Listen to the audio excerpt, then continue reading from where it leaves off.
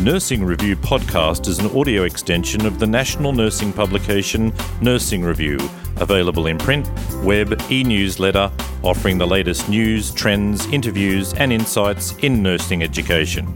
Subscribe to Nursing Review today by going to www.nursingreview.com.au and click on the no-obligation 4-week trial subscription link. And now sit back, relax and enjoy our latest Nursing Review podcast. I'm Health Editor Dallas Bastian, and I'm joined by Professor Philip Darbyshire from Flinders University and Monash University, owner of Philip Darbyshire Consulting. Welcome, Philip. Hi, Dallas. Your paper, An Idea Whose Time Has Come, Nursing Entrepreneurialism, explored the idea of healthcare professionals adopting more creative and innovative approaches to problems they encounter. Philip, entrepreneurialism in nursing is not unheard of, but in your paper you say its time has come. Why is it so important that nurses embrace creativity and innovation now? Yeah, you're right, Dallas. Entrepreneurialism in nursing, I mean, we have entrepreneurialism in our DNA. You know, this is not some kind of incredibly new idea that we've never thought of. We've had this since Florence Nightingale and throughout her history. I think we need it now more than we've ever needed it for a whole host of reasons. First off, I think everyone is starting to recognise that healthcare is a business. We might not like the term, but we need to live with it. This is a multi-billion-dollar business, and we need to bring the best of that kind of thinking to the health services. The other reason is we are in a period of perpetual chaotic change in healthcare, and it has been the same almost for as long as I started nursing. Chaos is the new black. This is just the way of the world. The old systems have tried everything else. The best they can usually come up with is let's have another reorganisation, or let's have another restructuring, or let's do some slash and burn and cut some budgets. And it has been an absolute miserable failure. We are still facing the same health problems we've always faced with. A lot of them are actually worse than they've been. So the same old just hasn't been working for us at all. We are in a whole new world. People have changed. People's aspirations have changed. Career patterns have changed.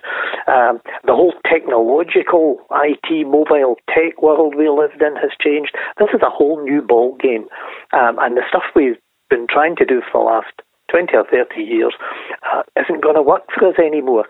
And from a nursing perspective, I think it's so important because I constantly hear people saying nurses must be flexible and responsive to change. Yeah, well, wonderful idea. But we are not the plasticine people of healthcare. We're not just Play-Doh. We're not just here to sway in the breeze of some new CEO's executive. We should have an absolutely clear nursing agenda. We should know exactly what it is we want to do to address all these long-standing chronic healthcare issues and problems that we've known for years. But what people constantly say to me is, it is just so difficult trying to do this in a big government bureaucracy called a health system. That trying to innovate or trying to change is like turning around an oil tanker. It is a nightmare. And people say, you know, I love being a nurse, but I hate being an employee here. People want to do something different. There are a million reasons why this is so important for us. So how can nurses begin to embrace opportunities for entrepreneurialism? Oh, it's a great question, isn't it? Because people look at it and think, well, you know, I'm just, you know, the dreaded phrase we all hear, I'm just a nurse. You know, what can I do? I'm only a clinical leader. What can I do? There are so many things we can do. And this comes from nursing executive leadership all the way down. You know, in that sense, everybody in an organisation is a leader. We need to start to create the kind of culture that expects and rewards that kind of thinking. You know, so you don't get your rewards for just keeping the hamster wheel turning all day long, and for doing the same things that have been done in that ward for the last 15 years. We need to absolutely fight the culture of risk aversion that we have in healthcare. Healthcare is almost paranoid. We have entire departments, empires of risk managers. We have a culture of what I call permission paralysis, which is basically, if you have a good idea, by the time you go through 15 or 20 layers of permission to see if you can actually do something, you've probably lost the will to live. There is no startup company, no successful business would ever run this way. They would be bankrupt in weeks. And we've got that almost hardwired into our bureaucracies. Permission paralysis is killing us. We need to start looking at these, what people call wicked problems, not wicked in the sense of evil, but wicked in the sense of almost insoluble problems, completely differently. We can't keep just fine-tuning the same old strategies from the last 20-odd years. But we are not good at all at giving people leeway, saying to people, you see a problem in the ward or the unit, you think, why do we keep doing this? It's really stupid. It's not working for us. I'm sure we could do this better. Instead of, that's not your job to think that. That's what we do here at the Royal whatever hospital. Who are you to question us? Instead of that, that's a really interesting observation, nurse. Why don't you go create a mini trial for us? Let's have a look and see if we can do this differently. Run your trial. Do it differently, see what happens, and we'll evaluate the results. We are notoriously bad at not celebrating people's successes. People have great ideas and they go nowhere. I read the other day, and I forget where I read it, but I thought it was brilliant. We should celebrate success, we should celebrate failure, and we should punish inertia and inactivity. It is brilliant. In healthcare, we rarely celebrate success. We routinely punish failure, and we actually tolerate inactivity and inertia and call it a career pattern for people. We've got it totally the wrong way around. If someone tries something and it doesn't work, that's not the end of the world. You've tried something. As long as you can learn from it, maybe tweak it sometime down the future, that has not been a waste of time. If you're not failing, you're not learning. But we punish that, and we basically ignore inertia and people who never come up with an idea. It's crazy. There is so much we can do to start to change this culture of I'm a nurse, my job is to get on the hamster wheel and keep that turning for the next 20 years. We can do so much better than that. What are some of the other ways that organisations or service providers can foster these skills among their nurses? I think there are hundreds of things they could do. For example, health services tend to be incredibly insular. They tend to think that all of the problems they have are totally special, totally unique. Nobody else could possibly have these. You would never find this outside of a hospital. Absolute hogwash. Imagine sending some of them. Here's one: patient experience. How do patients feel welcome in your hospital when they come through the door? Now, really important patient experience question. Hospitals all over the world will be saying, yes, we are welcoming, we communicate effectively, the patient's the most important thing, blah, blah, blah. Really? Why do we send our nurses out to somewhere like a Ritz-Carlton hotel or an Intercontinental hotel and watch how the professionals welcome people? Your entire business is welcoming people, making them feel special, whatever. Imagine what nurses could learn doing something like that. But we're incredibly insular. We just look within healthcare for all our answers. Imagine sending up some of our brightest and best new nurses out to have an internship month with a really exciting startup IT company. Not to learn about IT or not to learn about retail, but to learn about entrepreneurial thinking and how these businesses work, how staff work with each other, how they create a sense of excitement, how they market what it is they do, how they overcome obstacles. It would be amazing, but we're incredibly insular. In your paper, you pose the question, where is our entrepreneurial leadership? Should universities look to incorporate the idea of entrepreneurialism into the curricula and possibly incorporate some of those types of things that you just mentioned into courses? Yeah, I mean, for me, it's a no-brainer. I'm probably biased. I just can't see why they wouldn't. It makes no sense.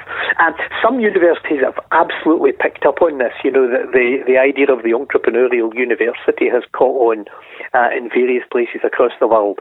But I don't think we're doing, nearly enough. I mean, I asked the question in the paper, where is the world's first professor of nursing entrepreneurialism? Where is the director of nursing, brackets, entrepreneurial care? Why don't we have this built into our system? We've got professors of everything else. That's probably marginally important. It strikes me as being a really good idea to have that kind of academic leadership for something that is incredibly important. We certainly could do far more, with our students that would be much more exciting and really cue them into this. Because at the end of it, entrepreneurialism, sometimes people think, I know what you mean. I've got to go out there and start my own hospital and run it as a private industry. That's not it at all. It's about different ways of thinking. And that's the exciting thing about it. It's not about just taking the same services we have at the moment and someone running them privately. It's about coming up with whole new ways of looking at the problems and the issues and whole new sets of responses to them. That's what's so exciting about it. But I think if you spoke to a lot of students about their current curricula and their current education, quite a lot of them would come up with that question, where is that kind of exciting entrepreneurial thinking? Because I tell you, the new generation of nursing students are not going to be happy during their 3 or 4 years at university. They are not going to be coming out thinking, oh goody, I cannot wait to get into a nice ward and be a staff nurse for the next 40 years in the same place. This is not going to happen. They are going to expect challenges. They are going to expect autonomy. They are going to expect some excitement. They are going to expect an interesting, varied, challenging career. Keeping the hamster wheel ticking over is not going to do it for them. So if we don't get this act together, we're going to lose our brightest and our best because they're just not going to put up with it anymore. How will the profession benefit from these entrepreneurial nurses? Oh, gee, pick the ways. I mean, it's like shooting fish in a barrel. The showing of what is possible really excites me. Instead of, here are the same issues and problems we'll face for the next 20 years, we're going to just keep doing more of the same stuff and hope that works. Looking at different ways of thinking about things, different approaches to care, to organisation, to how we work in teams, to how we relate to other agencies, to how we relate to patients and clients. The difference in thinking, I think, could be just amazing here. I think we need to see more and more examples of the Barack Obama phenomenon. Yes, we can. People say, oh, you'll never be able to change that. We've been trying to do that for the last 15 years. You'll never stop people doing that. Of course you can. Looking at great examples of how entrepreneurial nursing, new social enterprises, etc., can tackle some of these problems, I think would be wonderful. I think it would also do us no end of good in fighting this, servile image that nurses still have, despite all the years of battling it. The idea that we are just, like hospital fodder, we're just there to get all the work done. If someone wants to get a comment about a big healthcare issue, they'll go and ask a doctor, they'll go and ask a politician. All that stuff, we'd love to think that we are so far beyond just being there to carry out doctor's orders. And in many ways we absolutely are.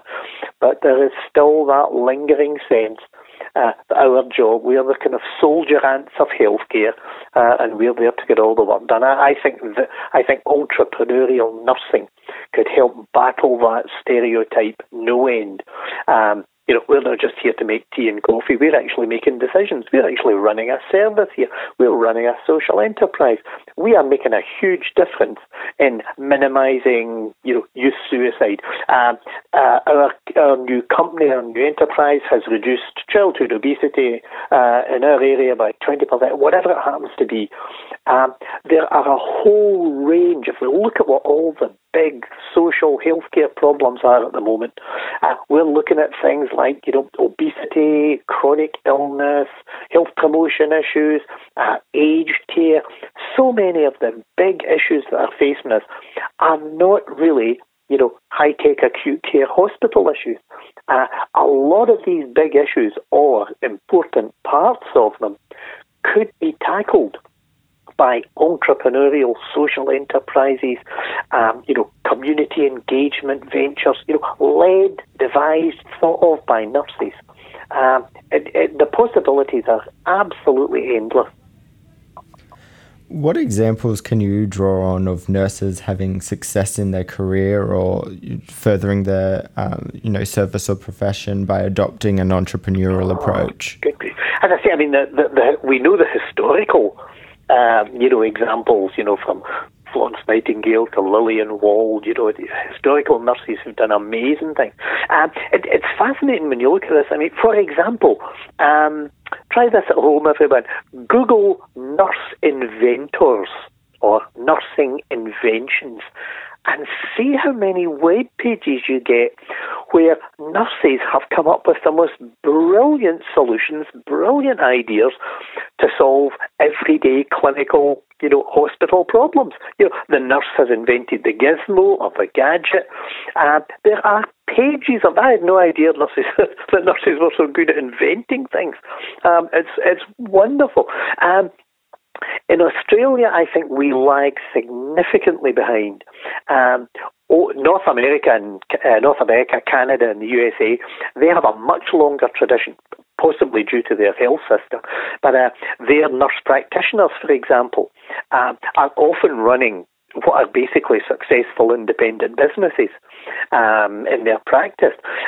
In the UK, the government did what I thought was a wonderful thing quite a few years ago, where they had, I forget what it was called, Health Innovation Fund, or so, I can't remember its exact name, but basically it was seed funding.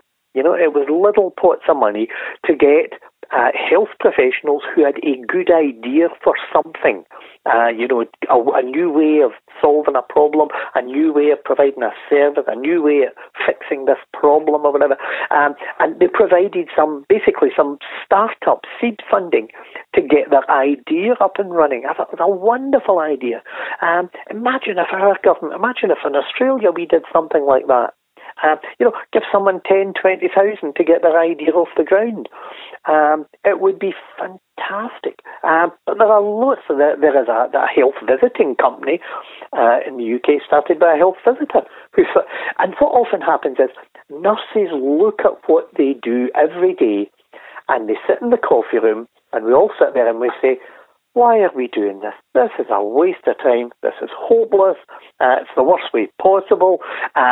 Wouldn't it be a great idea if we did this? Wouldn't it be fantastic if we could do the next thing? Nurses are not short of ideas. We have great ideas.